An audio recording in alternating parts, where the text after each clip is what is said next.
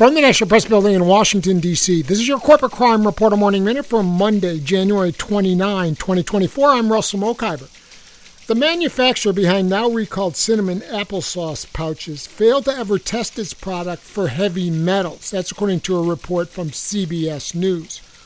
Ostro Food is the company behind the Wanabana brand cinnamon applesauce, as well as batches from store brands Weiss and Schnucks that were also recalled, which the Centers for Disease Control and Prevention now says has been linked by state and local health authorities to at least 385 cases of lead poisoning across the United States. Many cases have been in very young children who are especially vulnerable to the long-lasting developmental delays caused by lead poisoning. For the Corporate Crime Reporter, I'm Russell Mokhiber.